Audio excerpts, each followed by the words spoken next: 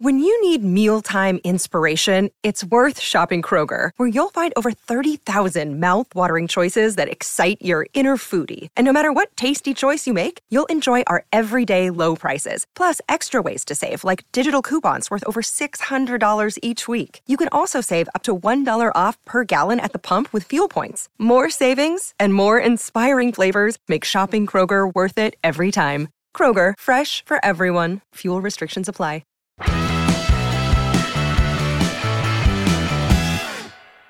Hello everyone, Rob Guest from Football.London here, and welcome to episode 6 of Gold and Guest Top Tottenham.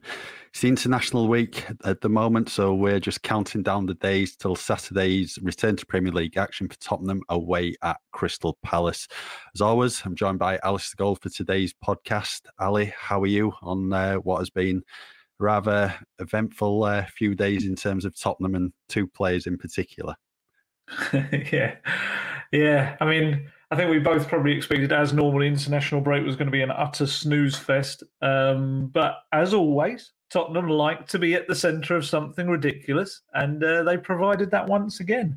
I know we're going to be speaking about it probably in depth pretty soon, so I won't go too into it right now. But yeah, how did Tottenham find themselves in these scenarios? It's like, when you looked at what was happening earlier in the week with all the clubs agreeing to not send their players, only Tottenham could somehow, a few days later, find themselves in a scenario where Brazilian health officials are storming a football pitch during one of the biggest games in international football to essentially hunt down two Tottenham players. So, it's mind-blowing. It really is. Yeah, it was definitely a bit of a crazy situation. Nothing I've ever seen before on the football pitch, but we'll get all into that in a bit. Today we're doing a bit of a Tottenham Q&A special. So Ali tweeted this morning any questions, and we have plenty in. So we'll be going through those in a bit. First of all, though, apologies to anyone who listens on Apple Podcasts. We've no idea what happened last week. We don't know why episode 5 didn't drop in. I think basically we were told it was in the system. Everything went through as normal, but it's just not shown up for some reason. So hope you did. It was beardism. I've got something about people with beards. They wouldn't let bearded podcasts drop into their into their Apple system. Yeah, so hopefully you will have managed to listen to it elsewhere over the past few days, and fingers crossed this one does eventually drop in. So we will be keeping an eye out on it just to make sure it does get in this time. Anyway, we'll start the Tottenham Q&A. Obviously, as I mentioned earlier, it's the Christian Romero and Giovanni Lo Celso situation, what's dominated talk over the past few days. I've got a question from Spurs Dad 222. Right, Ali, this one's for you. Just how serious a breach of club rules was Romero and Sanchez and Lo Celso travelling to South America and causing an official FIFA game to be canned? What fines, suspensions do you think? It's just such a mess. Although, may I just quickly ask, are there 221 other Spurs dads? Is that why he's had to go for 222? It must be, yeah. That's very impressive. Yeah. It's just, as I said earlier, it's just Tottenham Hotspur. The amount of times that I have to write stories and you're kind of getting all the information in and you think to yourself, how has it got to this point? And that's just always the case with Spurs. So the kind of rough timeline of what I understand happened in this case. So obviously, if anyone's been under a rock and isn't aware of this, the rules with red list countries now are if you're going to go to a red list country, to come back, you then have to isolate for 10 days on arrival if you come back to the UK. So the FIFA were, they were trying, I think, with some governments to sort out that to not be the case. Obviously, we know the flip side happens in Brazil. If you're coming from the UK, you have to quarantine for 14 days there. So, yeah, FIFA tried to get some exemptions in place, because I think if you remember during the actual during the pandemic, we're still in it, but during the kind of the real peak of it all, they allowed clubs to not release their players, FIFA, didn't they? They went to, I think it was for friendlies or it's for qualifiers? I'm trying to remember. It may have been some qualifiers as well. But either way, you had that option. So FIFA removed that, but without actually kind of understanding that some governments were not exempting sports people. So that meant that I think it was just under 60 different players from the Premier League were going to be heading off to red list countries to play international games. We're all going to have to come back and, at the very worst, isolate in a government designated hotel where there wasn't really, facilities for exercise, stuff like that. It essentially would have been just vegging out in front of the TV, watching movies or whatever they'd get up to. Maybe, doing some sit-ups on the floor. So the Premier League clubs came together because the other issue is because FIFA haven't allowed clubs to get out of this, essentially you get sanctioned if you don't release your players. So the Premier League clubs came together and very clearly as a unit said, that's not right. We're not going to release our players to play in red list countries during this break. And quite frankly, if you want to fine us, fine all of us together because we're all standing together on this. And the EFL actually came out as well, I think it was the next day, and said any of their clubs that had similar issues were standing by that as well. Then what didn't help matters, what I would say, all the Brazilian players, you saw all of them, the likes of Edison at Man City, Firmino at Brazil, all these players, none of them joined up. So it was all done in the way it was meant to be done. Then, to not dig anyone out in particular, but Aston Villa probably didn't help the situation by doing a bit of a U-turn a couple of days later and saying that they'd given permission for Buendia and Martinez, their two players, to link up with Argentina. So in itself, that then creates a little bit of divide. And obviously Spurs had two Argentinians in their squad, Christian Romero and Giovanni Lo Celso. So those two players, I mean, I'm going to say understandably, I think I've got a bit of sympathy with them. I think they've been getting a lot of flack on social media, which I think has probably been too much. They have looked at the other two going and thought, well, we're going to stuff ourselves if we don't go because for various reasons, there's two more qualifying international breaks coming up with World Cup qualifiers. We're talking about October and November. This situation may not right itself by then.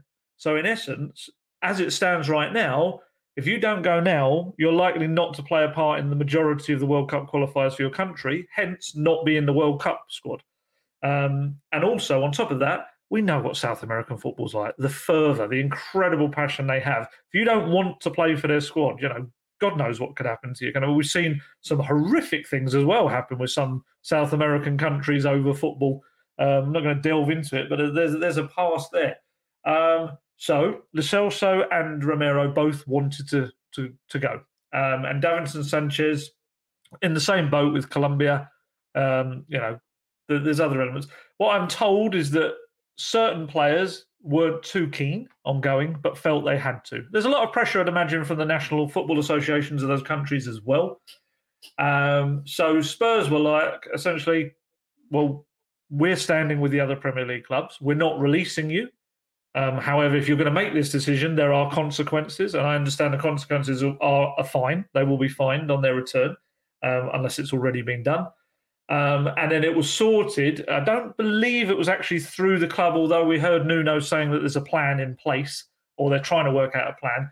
But we understand that the plan, whether it's come from the Argentinian FA, whether it's come from the players, I don't know, but is to head to Croatia for 10 days. And that gets around all of the, well, what we said, staying in what probably would be a Premier Inn somewhere near an airport. So that was the plan. However, it's Tottenham Hotspur. So it continued to get even more chaotic. So Romero didn't play in the first game for Argentina. I think he was suspended, if I remember correctly. Lo Celso played about just over an hour. Then, as I alluded to earlier, everything went absolutely chaotic and haywire in the Brazil-Argentina match.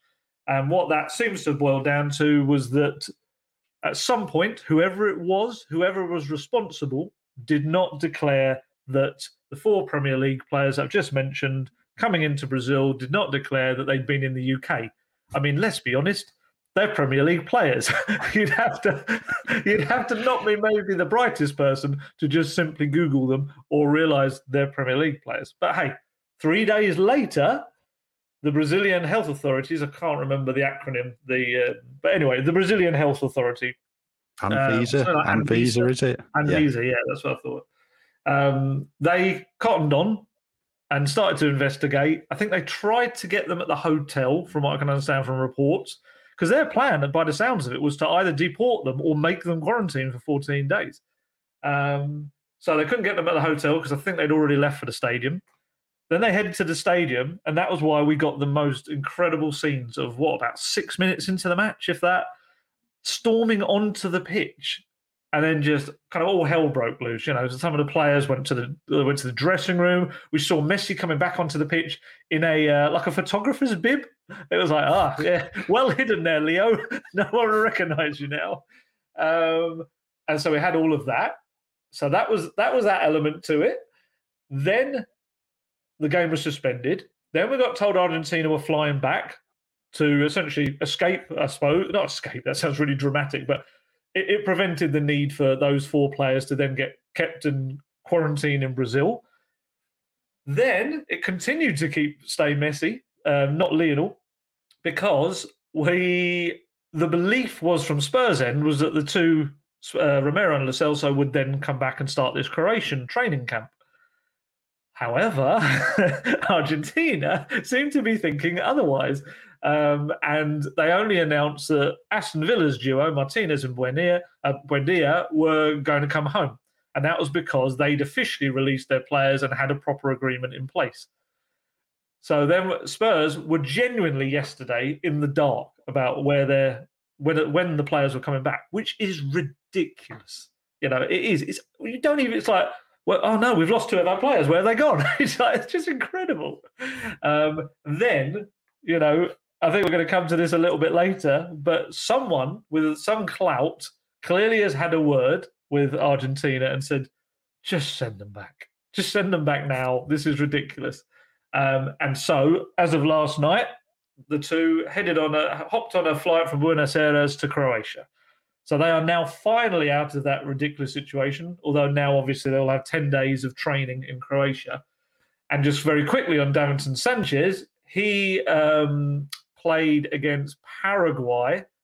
I don't know exactly how the rest of his performance went, but I've seen the goal that Colombia conceded. And poor old Davinson, having been fantastic for Spurs, did manage to get himself nutmegged in the build-up, which led to I think it was the opening goal for Paraguay. It was 1-1 in the end. So he left there. That seemed to have been a deal that was already struck, and he left. But I've had various people saying, oh yeah, but Spurs congratulated on their call-ups and everything. It's like some people are kind of claiming almost as if Spurs weren't aware they were going. It's like, no, they didn't kind of run out after the Watford match and dive into a waiting play. Well, technically they did, but it's not like they did it clandestinely, like some kind of Da Vinci Code darkness type thing. It was just, like I said, Spurs said, well, we're not officially giving you permission to go. That's what we're deciding as Premier League clubs. But the players said, well, we feel we have to play. And it's rubbish for the players. They're very much caught in this huge international tug of war. And I do think it's been a little bit over the top, the flack they've been getting. I understand that, Spurs fans are seeing Romero and thinking, you've only just come to the club and now you're ditching us. And they might look at Lo Celso and think, yeah, you aren't even starting for the club right now and you're heading off. But it's just, I don't know. The country thing is maybe slightly different in South America. There's this incredible kind of pride that comes with it. And that's not to say European players don't have that pride, but I think we did see that even last year. I feel like when the clubs were stopped or were allowed to not release players, the European players still tried to do deals where there was only certain games they'd miss. I feel I remember that with Denmark and Højbjerg only playing certain games. I think I think the key to this whole utter ridiculous mess is that it has to be fixed for the next 2 windows. They can't have that happen again. If it happens again, it's just incredible. And I'm sorry, I'm aware I've just gone on for 10 minutes, but it was such a ridiculously silly and complex situation. I had to explain it all, but I don't know what you think of it. I think probably with all these questions, we probably can't afford time-wise for us both to have an opinion, but I think this one's so big, I just want to hear yours. It was crazy what had happened. I understand the need to go and represent your country, given what it's like in Argentina and the South American countries, and especially given the World Cup's not really that far away now, and over there they've got so many qualifiers to fit in, so I can understand it. But then from Spurs' point of view, you've got a brand new manager, you're looking to impress him. Romero, we've barely seen him in the Premier League so far. It's just Europa Conference League games where he's played. So he needs to obviously force his way into the team as soon as possible. And you're thinking for the best thing to do that is surely just stay, work with the players this past week at Hotspur Way. And then Giovanni Lo Celso, I mentioned last week, I think it's a bit of a maybe a now or never season for him at Tottenham, because this is his third one, and you can't be going into the fourth season thinking, what if basically are we eventually going to see the best of him? He's someone who hasn't been in the starting lineup in the Premier League so far, and he does need to make an impression if he wants to become a permanent fixture in the team and for Tottenham to finally see the very best of him. So yeah, it's just a crazy situation, as I said. Never seen anything like it before, but then you've got the qualifiers coming up in October, November, and this can't happen again because obviously they're going to potentially miss 2 games now. And then, you know, if it's a break every month, they've probably only got another 2 games until it's international break again. Yeah, this is what it's like. So they can, if they're away October, November, it's just going to be such a stop-start season for them. And because of it, they could find themselves on the bench more often than not. And I think that probably will be the case. So, yeah, we think they're going to miss Palace and Rennes. That looks to be. I mean, there's some talk that maybe they could just be back on a day of Rennes, but I think some confusion over whether day 0 counts or day 1 counts. It's all a bit. I mean, anyone looks on the government website, it's a little bit unclear on certain aspects. I think they just won't risk it, to be honest. I think they'll probably miss Rennes, and then you have them then ready for Chelsea if required. But yeah, I'm sure we'll get. I think there's more questions about who will play in their absence and stuff like that. So we'll get to that. So I'll ask you one now. Chris Agomba asks, with Paratici. Oh my God, I said his name wrong straight the first time I said it. With Paratici. That's because I haven't said it in a few days. With Fabio Paratici now in place, do you think it is more likely we will be doing business in the January transfer window as he has a wider network?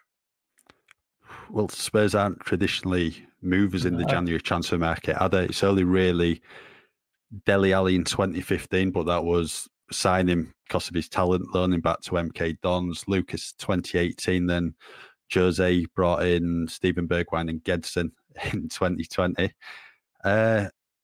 January is just such a tough market to negotiate. There's not a lot of players available.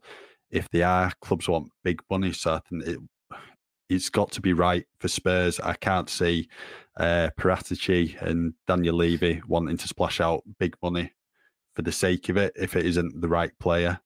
But I think the next few months will tell us whether or not Spurs potentially need to bring in a new striker in January, given they didn't sign one in the summer window. And then obviously there could be other positions they need to strengthen. But as I said, it's such a tough window. I think it's got to be the right option. I think Pochettino previously alluded to it. If you're bringing in someone in January, by the time they're up to speed, it's the summer. So that's why I think it was always a case of rather strengthening in the summer than January. But I think they'll take a look, see what the situation is. But I think summer market's probably where they got to do the vast majority of the business. Yeah. No, I agree. Right. Question for you from Philip Aldous. How do you see the battle for the right-back slot shaping up? Will it be Tanganga versus Emerson with Doherty barely getting a minute? Or do you think Emerson will be first choice and Tanganga will get some minutes at centre-half this season? Good question. I think at the moment it's probably Jaffet's shirt to lose because he's deserved it. What I would say, we'll probably this cross over slightly into another question that might come later. I'll be intrigued to see what happens against Palace, because if I'm Nuno Espirito Santo and I'm not entirely sure whether Joe Rodon is fit enough yet, I potentially keep both Emerson and Tanganga happy by playing Tanganga in central defence alongside Dyer and have Emerson on the right, or you go for a back three, which I'm not the biggest fan of, but you could do that as well. I think clearly Spurs would not have bought Emerson if they did not believe that he would become the first choice. I had one question which we probably won't get to, so I'll kind of answer it in this as well. Someone asked whether signing Emerson was a bad thing for Japhet Tanganga. Yes, it is. It is a bad thing for Japhet Tanganga because right now Japhet Tanganga is undisputed for me number one. Whereas if you're signing a new player for the right back slot, clearly, what I would say is they're very different right backs. So there will be games when you need one or the other. In certain games you'll want Japhet to be there and tuck in and make a back three at times. And in others, you'll want Emerson to bomb on down that wing. I think Matt Doherty is unfortunately just going to have to rely on injuries at the moment. I think I'd say he is third choice, and that's purely because, unfortunately for him, when he's come in both the European games, he hasn't really put down a marker to say why he should be above them. And even I watched him for Ireland the other day against Azerbaijan. He didn't really kind of do too much in that either. And I think that's the thing. It very much could be a confidence thing. We see that with lots of players. And he's been a very, very good, maybe say right wing back in the past. I still believe that suits him better than a right back. But yes, I think it's Japhet's shirt to lose, but I think Emerson will quickly be making a play for that and he will be looking to impress immediately. So I'll ask you one now.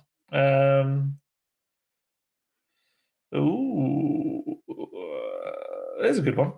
Nick Thomas at Nick Thomas 62 asks, why do you think the club's hierarchy have consistently ignored the need for a creative midfielder and another striker? For years, we've been hit when Kane or Son get injured with no ready-made replacement to step in. Llorente was probably our only decent backup option. Well, I think it's just so hard convincing a striker to come to Tottenham when you've got Harry Kane there, especially when Tottenham were playing 4-2-3-1 formation. I think that was made clear in the past. Was it Morata who was offered the chance, and it was just basically, well, I'm not going to get a game. I might as well go somewhere else. So I think it's always been hard to convince someone to come to Tottenham knowing you're going to play second fiddle to Kane. Creative midfielder, they've just not replaced Christian Eriksen. You had the perfect player there, but obviously he moved on in January 2020. You've got players such as Dele, Tanguy on the belly, Giovanni Lo Celso, who can play in that role just behind the striker. And I think, obviously, this summer, I think there was other priority positions first and foremost, rather than bringing in a creative midfielder. Centre-back needed strengthening, needed a new right-back as well. Options on the wing with Lamela going. So given there was players such as Tanguy, Giovanni Lo Celso, Dele as well to play there, that's why I don't think they're strengthened there. But again, it's one they're going to have to take a look at over the next couple of months and, wait and see what happens if they need to try and bring one in January, if the right option's there, or in the summer. In terms of a striker, it depends what formation Nuno wants to play. There was talk of, obviously, they'd made the move for Dusan Vlahovic at Fiorentina and Lautaro Martinez at Inter Milan, but those didn't come to fruition. I think rather than looking for a backup this year, they wanted someone who could play alongside Kane and, be like the future of the strike force leading the line for Tottenham, but that just didn't happen. I think, as I said, it's a case of bringing in the right player, not just bringing in someone in for the sake of it, but I think everyone just wants those two positions sorted ASAP, and I think it will help in terms of the squad depth if they do manage to solve that. Yep, I agree. Right. What you got for me? Question from John Hands. What kind of season do you think Ryan Sessegnon will have? How much game time do you see him getting? Because obviously there's a lot of options, both at left back and on the left wing.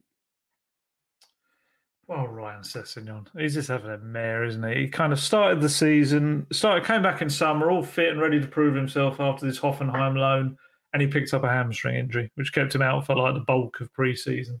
Then he got a few minutes in the two European games, and now he's gone away on England under 21 duty and picked up a little knock in training with them and has had to come back. I think sometimes this happens with young players, isn't it? I don't know whether it's their body's still adjusting to the rigors of regular football. I don't know, but they just seem to pick up a lot. And for him, it's pretty much ever since that really serious hamstring injury on England under-21 due to, I think it was European Championships, summer of 2019, just ever since that, he just picks up these little annoying injuries. I think a little bit like I was saying about Matt Doherty, I think he's probably at the moment third choice in that left-back slot. However, what I would say that is in his favour is that Nuno's a big fan of his. Tried to sign him twice, I'm told, when he was at Wolves, or tried to get Wolves to sign him twice. And the key to him will just be finding exactly what his best position is. Is he a left wing back like we think Doherty is on the right? Can he play as a left back? Is he better, as a winger? We've seen him play in two different roles thus far. In the European matches, one was a wing back, one was actually on the left of a three behind the striker. I really like Ryan Sessegnon. I think he's a very good young player with a lot of attributes, and at the moment, I'd probably say his versatility is probably a little bit maybe like Eric Dyer's found in the past. Is hampering him slightly and really settling into one role. And obviously, he's also unfortunate. He's got Sergio Reguilon, who's obviously just been called up for Spain, and Ben Davies, a Welsh international, there ahead of him right now. There should be enough matches he'll get minutes. And we know players get injured. Obviously, it's him at the moment, but there's no reason why Reguilon or Davies won't pick up injuries as the season goes on. And Spurs are pretty much going to be playing, one game every weekend and one midweek match almost every week until the turn of the year. So, yeah, he will get minutes. He will. But exactly as I said about Doherty, it's just key that every time he gets a chance, he takes it. Because I just got the impression, I asked Nuno about him was it me? I can't remember. Someone asked him about him. I think it was after the away and home legs. And his opinion wasn't great. It was just like, we know he can do more than he's given us. And I think that's the key with him. He's got to make every single minute on that pitch count. Right, I'm going to ask you. Oh no, that's another Sessegnon one, so we can't ask that.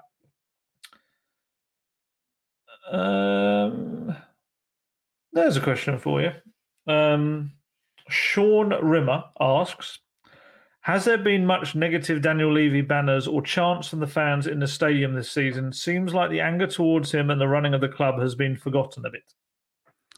Yeah, I think so. I think what's probably helped Daniel Levy this season is the Harry Kane situation. Just obviously stood firm. He could have caved in and just allowed Kane to move on, but Man City just didn't do enough to make him their record signing. I think, 75 million plus 25 million in add-ons. I think that's what was offered. So I think Daniel Levy certainly helped himself this season with what happened with Kane, managing to keep him at the club. So I think everything at the moment is a lot better than it was compared to, was it back in April when it was the European Super League and all that came out. That was just, yeah. So I think his situation amongst Spurs fans is a lot better at the moment. It's certainly a lot more positive than it was a few months ago. Right. Question for you from Kerry King. The question and want some advice. In need of some fantasy football help, please. You're probably not the right person to ask this, to be honest. I think, are you bottom of the Football London League, or around the bottom? Yeah. Can we add in the explainer with this, though, that I'm so rubbish with fantasy football in terms of I probably check my team twice a year. I'd like to say it's just because I'm busy and not because I forget it exists, but that's the reason I'm right. Bottom. Question. Always puts maximum free Spurs players in. Who would you pick? Who's going to pick up the most points? Desperate to put Brian Hill in, but not sure how much game time he will get. So which free Spurs players would you go for? Yeah, I think Brian Hill will be very much a season of kind of starting to prove himself. I don't know if he'll be a regular in the Premier League just for a little while yet. I think it's one of those where two are obvious, aren't they? Kane and Son, are going to start every single week pretty much without fail. And it's a difficult one, isn't it? It's about points, I suppose. I'd maybe go someone like Reguilon, because I think he will probably start most Premier League games. And then as the season goes on, I think he will start to get more and more assists and chipping in with those as well. So I'd imagine he's a bit of a double bubble in fantasy football. Yeah, So, those are the three I'd agree with you on. I always have Kane and Son, and then Reguilon. We saw at Wolves, he made the assist for Dele Alli's penalty. Spurs have started well, 3 clean sheets. So, yeah, go for those 3. But obviously, if you don't do well, don't blame us too. Yeah, no, it's not our fault. That's a disclaimer we're putting on that. Right. At Hyperbole THFC says, is there any plus side for Tottenham as Daniel Levy is now a board member of the European Club Association? I've got these visions of the Godfather now. I'm sitting at the table like, I've got the power kind of thing. Yeah, obviously we'll hopefully it does. For Spurs, we'll find out over the coming months. But I think that's just been announced this morning, hasn't it? Yeah. Do you think he had a cheeky word with Argentina? Yeah, hopefully. And obviously we've seen Sonny's come back early as well, hasn't he?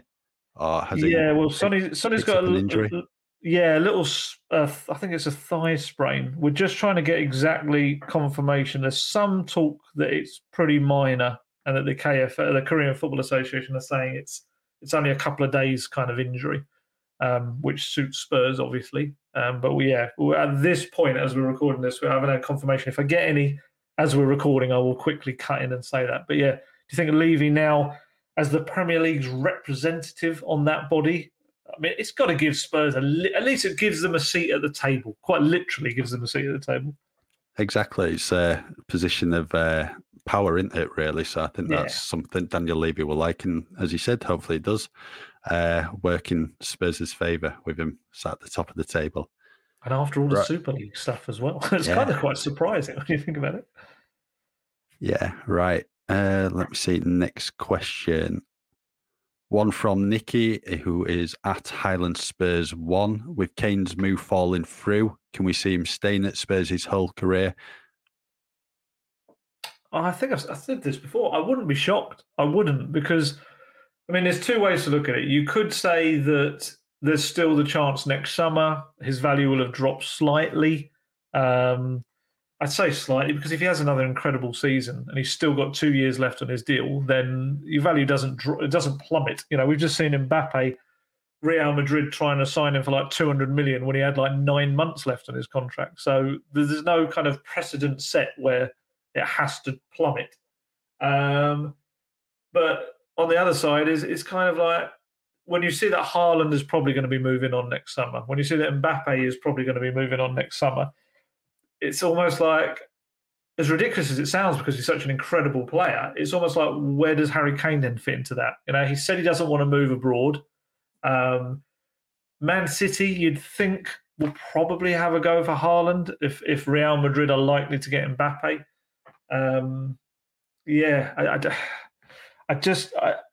It sounds awful to say because it's great for Spurs fans, but in Harry Kane's kind of point of view, I just wonder whether his chance has gone. I wonder whether this was this summer. And who knows what he and Spurs can do with Nuno as well at the helm. I'd be surprised, I think, if they don't at least offer him a new contract. You know, there's been talk of maybe he tried to put in a release clause. It's not really something Daniel Levy does. I'd be very, very surprised if that were to be the case. They certainly wouldn't be looking to do another gentleman's agreement if there was one. That didn't work out too well. I'd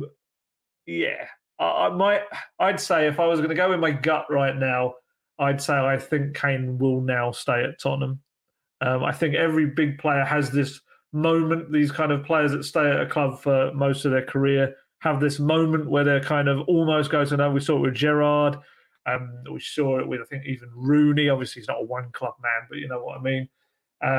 Even Messi, you know, everyone thought he was going to leave last year. Yes, he has left this year, which slightly ruins it, but he wanted to stay. It's not his fault. It was more La Liga's financial constraints, as it were. So, yeah, I reckon so. But, you know, it's football. we've just had health officials running onto a football match, so you can't say anything with certainty anymore about football. I think it had to be this summer, as you said, especially with Erling Haaland being so cheap in the next summer. I really think it had to be of the past few months where he was going to move on. I think it's only really, if he said he doesn't want to go abroad, is it potentially only really Manchester United now? Because they're going to get to a point soon where Cavani's going to go, Ronaldo's 36, Martial's going to move on at some point, so they might need a new striker. But it's just going to have to be big money, isn't it? Whatever the case. Yeah. And Pep was quite definitive, wasn't he? He was very much, enjoy the rest of your career, mate. It's like, okay, that's that then. Right. It's my turn, isn't it? Yeah. Right. I've got you. Hamish Williams at Hambo number 5. Like that. Bit of a play on Mambo number 5. What's the latest with Joe Rodon's fitness? Will he be available versus Crystal Palace? And any truth to the Frank Kessie rumours? Well, he's linked up with Wales, hasn't he, at the moment for their final game. So I think it'll probably all depend on how he comes through their World Cup qualifier. And then we'll see if he does start on Saturday. But I think, obviously, no Sanchez, no Romero. You'd like to think Joe would start. I really hope he does, because I think he deserves his chance in the team after such a good spell at the Euros. But as you mentioned earlier, could be a case of start Emerson at right back, push Tanganga across into centre back.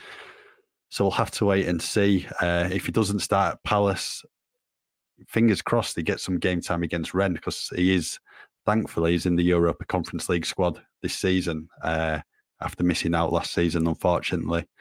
So yeah, hopefully he'll be in the team sooner rather than later. Frank Kessie, AC Milan, he's out of contract, isn't he? In the he is. summer. He is. He's a player Spurs like. Yeah. I think there'll be quite a few clubs all having a go. Yeah, definitely.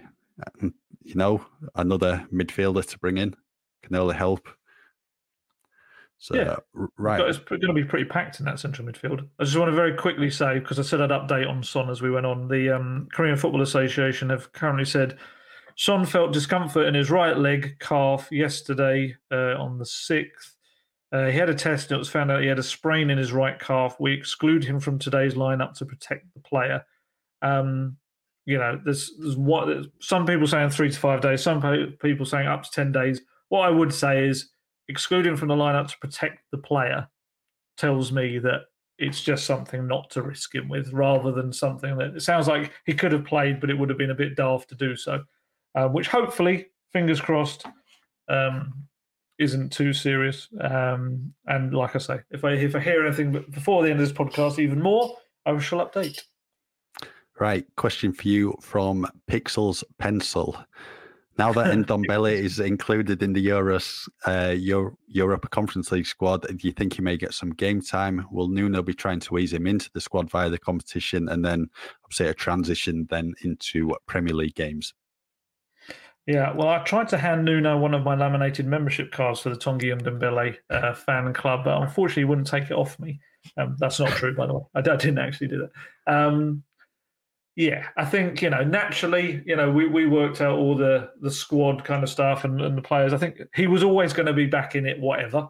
It's like the numbers mean that Tanguy, unless they went an absolute curveball and picked one of the young kind of academy players that hadn't quite qualified yet, I think he was always going to be in it.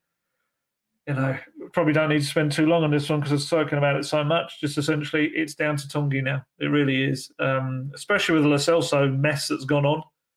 It's absolutely down to Tanguy to come into the team, smash it, and make himself undroppable. That's it, really. It's quite a simple one, really. There's not too much to it. He's not going to be ostracised. He's not going to be exiled. I don't get the impression Nuno's like that. I think he has very strong opinions on players, but essentially when he's a player that the club have invested so much money in and clearly is such a gifted individual, you don't just give up on him because he had a bit of a hissy fit and wanted to leave. You get him back in there and you see how he works. And like I say, come on, Tongi, sort it out, mate. Right, one for you. I will ask you. I saw a good one I was going to ask you. Technically, this is for both of us. Josh at THFC_Josh with 2 H's asks, who is your favourite Spurs signing this summer? And he says it's for both of you.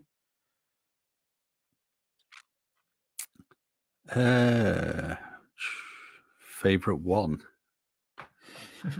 Hopefully, like choosing between your children.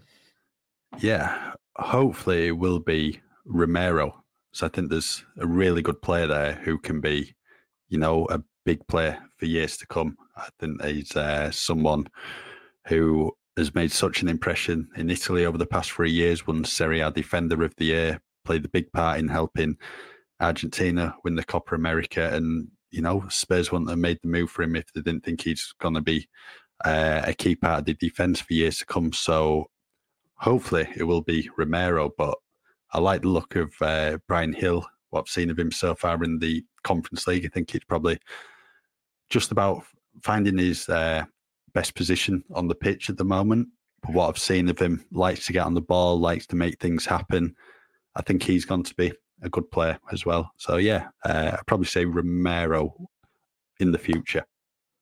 Yeah, I think you've absolutely nailed exactly what I would have said, to be honest. I think Romero could be a game changer. Let's get through this international mess.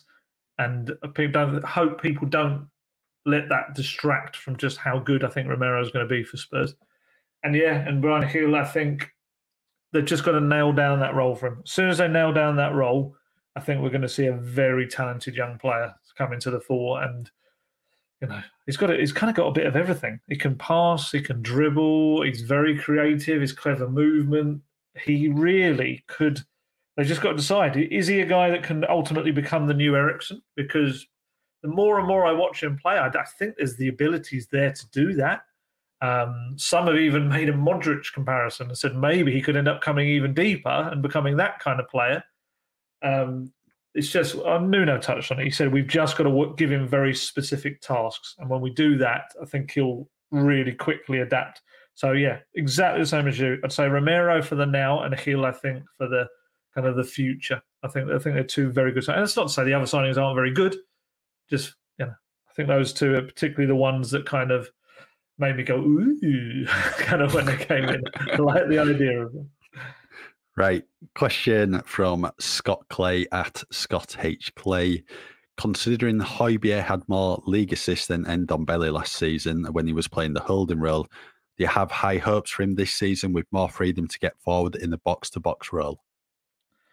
Yeah, that's a good question. I mean, we saw what he did in the Euros, and I mean, he was right up there with the assists, wasn't he, in the assist chart? And he was definitely benefited from not having to just sit in that anchorman role. He kind of getting up the pitch as well. And I think the logic is that Oliver Skipp will allow him to be similar. It will allow him to be more box-to-box. I think that's the beauty of the whole Skipp-Højbjerg partnership, is that both of them, I believe, are capable of either being the holding man or the one who's bursting up the pitch and kind of just being I don't know how to describe it. It's almost like the foundation of the attack, the guy that kind of just plays out the ball to the ones who can really do the damage. Although I think both are capable of playing that killer ball if they're in the position to do so. We've said this a million times, but Højbjerg's ball for Aurier at Old Trafford was just still one of the best passes of recent seasons. It was superb. I think he had a big first season. We can't just say it's going to be a big season for him because he had a terrific first season at Spurs, Højbjerg. But I think he can build on that. And I think he'll become more of a leader in this team as well. I think he's going to be very important for being Nuno's eyes and ears on the pitch, or voice on the pitch, however one of you want to say it. I'm going to ask you, at Brad57917 asks, what would you have changed about the transfer window for Spurs? Anyone you don't agree with that we signed, or anyone else we really should have made the effort to get? Well, I think with the summer window, it's planning for the here and now and also the future. That's quite clearly the case with Brian Hill, Pape Sarr, Christian Romero, Emerson as well. For me, I know there was talk of a centre-back leader. I think that could potentially be an option in the future transfer windows, but I think it's going to be a case of see how they get on at the moment. But as a team, you always want to upgrade positions, so that could be one to look at. A striker, I think it's the obvious one. There's just no other out-and-out striker at the club. I know Dane Scarlett is 17. You can't be piling too much pressure on Dane's shoulders at that age. He just needs to be eased in the Europa Conference League, the Carabao Cup, and then the Premier League as well. Just give him minutes here and there off the bench if there's opportunities to do so. But I think they can get away with it, especially with Son being able to play through the middle. Lucas can as well to an extent. I think he's much better out wide or as a number 10. But we'll see what happens over the coming months. But fingers crossed it doesn't come back to bite them in the next few months. Right, got a question from Hotspur Hurley 61, Sean Hurl. Do you think Nuno can work his magic on Harry Winks as he seems to have done on Eric Dyer and Davinson Sanchez so far? It's got to get him on the pitch first. I mean, at the moment, he's not really one of the first names on the team sheet in the Premier League. He will, as said about others, he will get lots of minutes in the cups. I'll always say the same about Harry Winks. It's kind of deciding what he is really, and then I spoke about Skip and Højbjerg being able to play that box to box role. Winks, sometimes I think he can, and then sometimes he does stuff where you think, oh no, kind of thing. It's like he can put in crunching tackles. We saw it against Paços de Ferreira for the first goal. He put in a terrific tackle, and then followed it up with a lovely ball over the top for Hield to pass to Kane to score the goal. And you can kind of see in that moment he's got the ability to do both things, but it's just the consistency with him just doesn't seem to be there at the moment. I've never been on the Harry Winks hate train. I will always point to his performances like in the Bernabeu against Real Madrid, and in the Champions League against Borussia Dortmund. He was superb at Wembley against Liverpool. There's a very, very good play. You don't get Pochettino calling him the little Iniesta for nothing. It's not just because he gets a lot of hate now, and I think a lot of it comes again from the lack of rhythm, the lack of confidence. Nuno could be the man to get that out of him. I think it would probably take an injury to either Skip or Højbjerg for him to kind of get the game time for it to happen. But fingers crossed. Fingers crossed. It would be a shame. I think we do have this habit as football fans sometimes of really getting excited about players that come from within in the club, but then quickly deciding we want sexy foreign signings instead, and we want these people to come in, and we kind of dispense with them, and we immediately start looking for their kind of the downfall, as it were. And I think, unfortunately, with Harry Winks, it's been a little bit easier to spot purely because I think he had a good season with Sissoko in the Champions League final year. In that season, I think the two of them played really well, and just for some reason or another, he just hasn't been able to progress in the season since. Maybe that he needs another club, and maybe he needs a fresh move. He very much, from everything I understand, was very intent on fighting for his spot this season at Spurs. So good luck to him. Let's see what happens, because there is a talented player in there. There is. I think he just needs to find his best position. That's what he needs to do. Yeah, I think so. Right, here's a tough one for you. This is from, technically, the username is just a full stop, but their handle, and this is probably how I pronounce Tongi's name sometimes, is Ndonge Tombele. This reads like, when you used to do exams at school. This is exactly how the questions used to be termed, ready, or phrased. Nuno was hired to stabilise the club while our revenue is being replenished. Then they'll sack him for a top coach. That's why he only got a 2-year deal and only one first-team signing, which is a loan. So the next manager can have room to bring in his own players. Discuss. I want 450 words, please. Your time starts now. Well, everyone knows Nuno wasn't the first choice. I think it was a Yeah. case of working down the list, wasn't it? And then they just needed someone. But as I've said in previous podcasts, I think if you appointed Nuno 12 months ago, I think a lot of fans would have been happy because his stock was incredibly high after, guiding towards it, 7th place, 2 seasons on the trot, did well in the Europa League. Well, he's done very well so far at Tottenham. And if he carries on this way, I think it'll be a lot longer than 2 years. And we've seen in the past, Spurs might not get the first choice managerial appointment, but that's not always a bad thing because look how Pochettino did, consistently in the top 4, Champions League final, got to semi-finals of cups, just couldn't make that, get over the final hurdle. So if Nuno carries on the way he's doing, then I think he can definitely be here for 2 years or more, definitely. Yeah, it's early days yet, but he's heading in the right direction. Yeah. Question from Nate. His handle is State of Coys.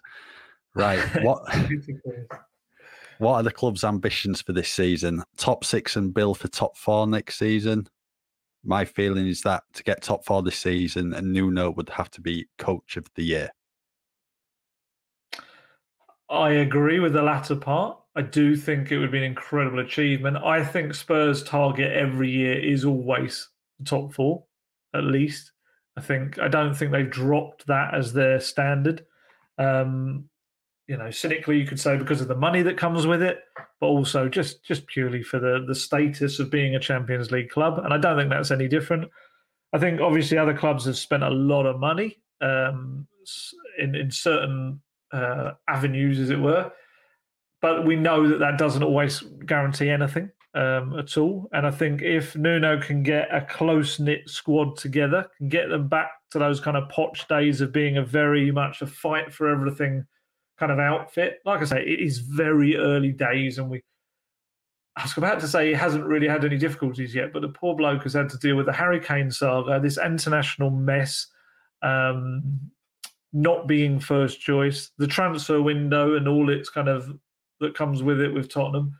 He has actually dealt with a hell of a lot already and come out the other side at this early stage with Spurs top of the league and qualified for the group stages of Europe. Not saying that it was the hardest job to do that, obviously. I'd say still top 4 will be the target. I think that's what you aim for. I don't think you set a top 6 target should never be Spurs' aim anymore. I don't think it should. I think that's too low. I think you should always aim for the top 4, and then if you don't, you don't. I do agree 100%. If he gets them in the top 4, I think he should be up there in consideration for Coach of the Year because I think it'll be a phenomenal achievement in terms of piecing together what was such a fragmented squad. I think it'll be terrific. And obviously, Paratici will have done his job behind the scenes as well. Yes, I pronounced it correctly. So I'd say top 4, and I'd say I agree to both sides of that question. Right, I'm going to make you talk about Lo Celso again. It's kind of touched on slightly what you said before. Andrew Richardson asks, do you expect Lo Celso to depart next summer if he gets injured or doesn't fulfill his potential this year? Already a stuttering start with the international frenzy. I think it's such an important season for him because we've not seen the best of him. We've seen it in glimpses, a bit like Tanguy Ndombele. It's definitely not being helped with injuries at the moment, but the current 4-3-3 formation, I think, can really work in Lo Celso's favour to give him more of a bit of an attacking licence with Højbjerg and Skip behind him.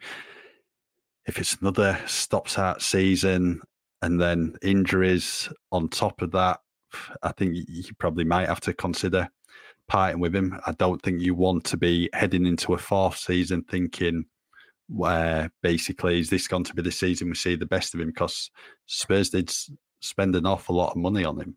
So fingers crossed that this will be the season we do see the very best of him because he is such a talented player, but I just don't think you can keep going on and on, just waiting and waiting for a player to finally reach the best because it may never happen. Right, Ali. Question from Jay Hinton, 1970. what will happen to Alfie Whiteman as his contract is up next summer and he's on loan until then? Will he return to Spurs and sign a new one or leave for free? Well, as I found with Cameron Carter-Vickers in the very late night on deadline day, never ever believe the contract end date stated anywhere for young players at Tottenham, because the club have this habit, and this isn't the first time. I think they did this with Tanganga at some point as well, of behind the scenes extending the player's contract when they go out on a loan, just essentially to protect themselves for when the player comes back. It may be an automatic option taken up, or it may be that the players just agreed to stick another year on at the same rate, and that means the option gets taken over. So it's a big year for Alfie Whiteman. People underestimate how difficult it is to get goalkeepers loans. I was told this by one of the coaches at Spurs a couple of seasons back in the academy. And he explained that to me. He said, I don't think people realise that every other position on the pitch, pretty much, you can loan out players quite easily, because there's so many positions that they can play in and stuff like that. Whereas for a goalkeeper, to find them a loan at the level you require and where they're guaranteed to play every week to increase their development and progression is so difficult. And that's why people probably look at Brandon Austin heading off to Denmark, wasn't it, with Viborg last season, the season before, and then he went to Orlando City as well in the MLS. And now Alfie Whiteman going to, is it Defegors? I'm not sure entirely how you pronounce it, in Sweden. And people probably look at that thinking, well, they're random as anything. Why are they headed off to those random countries? And it's purely that. It's like, it's not as easy to say, send them out to League Two and they'll play there or something like that. It doesn't really work like that. It's you have to almost guarantee that they're going to start every game. And that's, even when they get there, sometimes that isn't the case. So for Alfie, this is big. This is his first loan. This is his first chance to really get senior football under his belt. Brandon Austin definitely benefited. Obviously, he's an England under-21 international, although I don't think he was in the most recent squad, was he? But now he's back as a third-choice keeper at Spurs, which is a step up for him in a way. And for Alfie Whiteman, it's about going away and just kind of pushing on his career as well. So, yeah, I wouldn't say Alfie will just disappear off into the sunset next summer. That's not guaranteed at all. He may well already have added an extension onto his deal. Right, question for you from @Smooja, Peter Smith.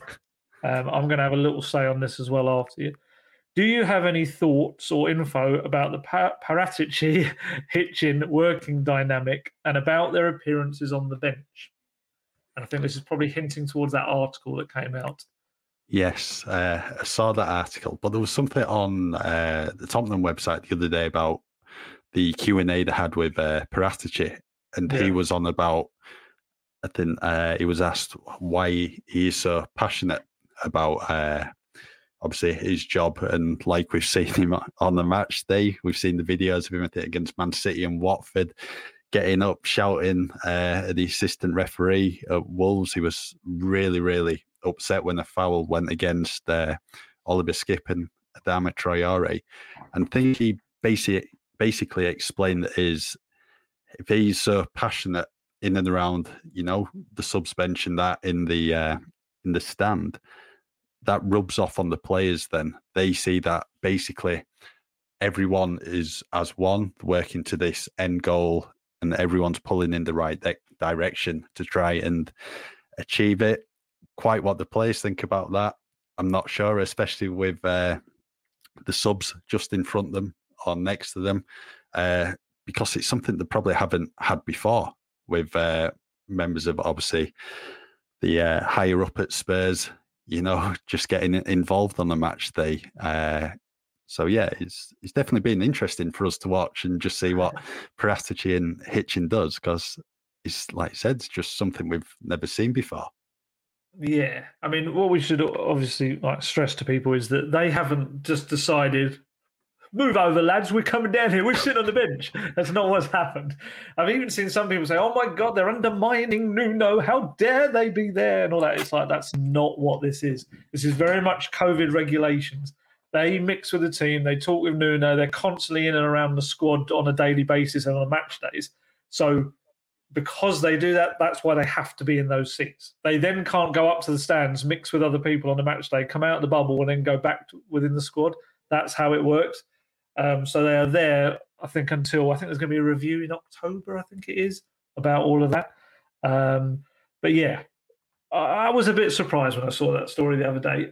What I'd always say is every season at every club, there's always maybe one or two players who aren't particularly happy with how things have gone for them. And you kind of end up with stories like that appear. From my understanding, and this is talking to various people around the players, people at the club, agents, things like that, is that Paratici has settled in very well. Hitchens, I think, is pretty popular with the players from what I can tell. And funnily enough, both of them, Paratici and Hitchen, I'm told are really, really good friends and have been for years. So they've already got that relationship. Yes, they're both very passionate, perhaps bordering on slightly too much, but then we've always said, and I remember Poch saying this, that, when he played against Juventus and you saw the Juventus technical directors putting such pressure on the referee and the officials and stuff like that, and he's kind of like, maybe we need to learn to be a bit more like that. And this is kind of what we're getting. And now some people are kind of trying to make it out as a bad thing. I don't think it is, personally. I think, I saw the article said something about the players are a bit feel awkward having these people around them. As I said, I think Hitchen is among those players all the time. That's why I get the impression that he's very close to them. Paratici will become that guy as well. And I would wonder, what are you scared on that bench of someone hearing? It's like, I don't get it. You're already sitting right behind the head coach. So what were you going to say? That, oh no, I'm surrounded, kind of thing. It's like you're not just going to absolutely abuse Nuno and his tactics anyway. So I didn't kind of understand the point of that. But hey, everyone has their different opinions. But yeah, no, I don't think it's a bad thing personally. I think it shows that everyone's together and all moving in one direction. I don't mean the band. I think that's a good thing. I think it's something that Spurs have needed. I think there's too much fragmentation, too much of a rupture in that squad.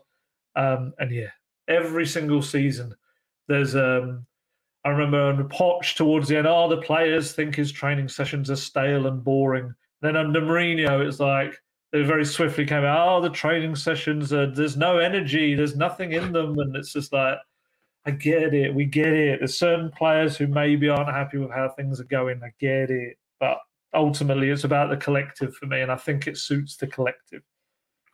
Right, we'll do one more question. As we've, yes. We can do, as we've we'll do quick answers, one more each. Right, I'm going to ask you two questions in one. One more each, if you ask two questions. Well, it's about Hugo Lloris. I've had two different questions. Okay. First one from Adam James Harris is, will Hugo be offered a new contract? And then the second question from Dan Gilbert, just let me find it. Who would be the likely captain / vice captain if Lloris leaves this summer or next summer? Right. Okay. So Hugo Lloris himself has stated recently that there's been nothing forthcoming from the club, hasn't he? He's come out publicly to say that, so I don't have to reveal any incredible insider info there. He's very much stated that himself. I'd be surprised if they don't offer him a small extension. The problem with Spurs is when players reach a certain age, I think Sissoko and Alderweireld are very much exceptions to the rule. If you're in your 30s, you don't get very long extensions to your contract. I'd be surprised if they don't at least offer one. If he continues how he is, I mean, Hugo is not really showing any signs of decline, I'd say. I'd actually say he's arguably become more consistent in the last couple of seasons. I think he's actually making less of the mistakes. That may be because he's not having to play the ball out the back like he was under Poch. That could be a help.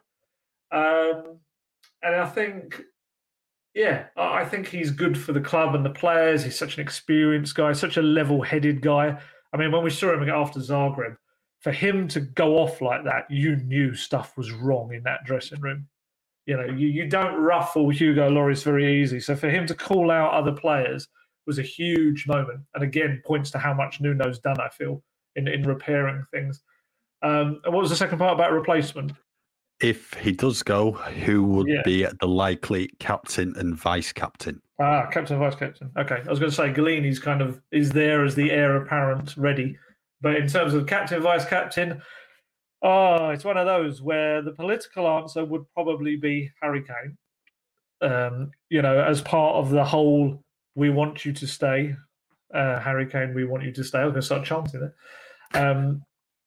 I think it would make sense as the academy boy done good and all that to be the captain. I think my opinion on Harry Kane as a captain. I think he definitely is a decent captain. I wouldn't say he's the greatest captain in the world. I think he's more a lead by example rather than a lead by kind of voice person. For me personally, I think Højbjerg ticks all of the boxes for a captain. I think he acts like a captain on the pitch with example, but I also think he's very much, we've heard him when the fans aren't there, he doesn't stop. He doesn't shut up, essentially. He's constantly talking to everyone around him. And I feel that that's kind of, a key element for me of what a captain should be doing on the pitch and everything. And I think it may be the case that if Kane were to stay, they go with him as the captain and they go with Højbjerg as a vice captain. I think Kane's currently vice captain. It's interesting. I don't know if there's another vice captain at the moment. Maybe Eric Dyer. Eric Dyer seems to get the armband a lot when it's kind of being passed around a bit. Sorry, I'm slightly distracted because there was a really good question about Dylan Markanday that I want to ask you as my final one. Was that the question, will we see him play up front a lot more and take it in turns with Dane Scarlett?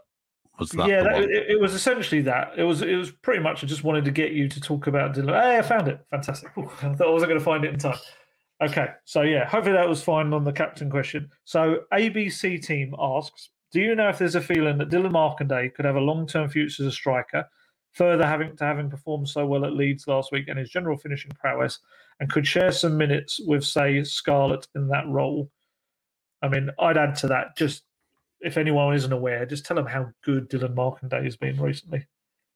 Yeah, really good. He started the season with a goal, was it, against Chelsea, for the under-23s, and then followed that up with a hat-trick away at Leeds. So he started the season on fire. Was it the Passos de Ferreira game, the second leg when he was in the squad? Yeah, he was on the bench, yep.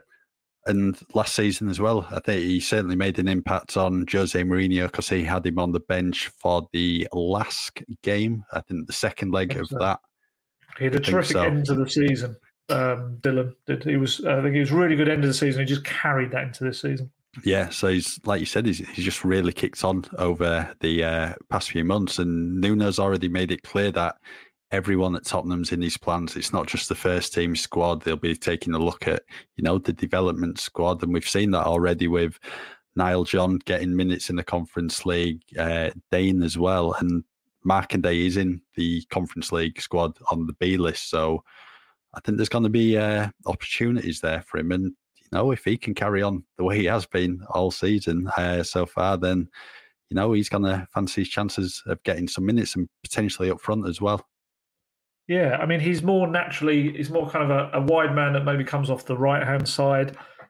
I'd be surprised if it would be in a striker role because with no, you don't have to be a certain type to be a striker, but I would say maybe his frame and his height-wise doesn't lend itself to being a natural front man. It's probably more behind the striker and that kind of role.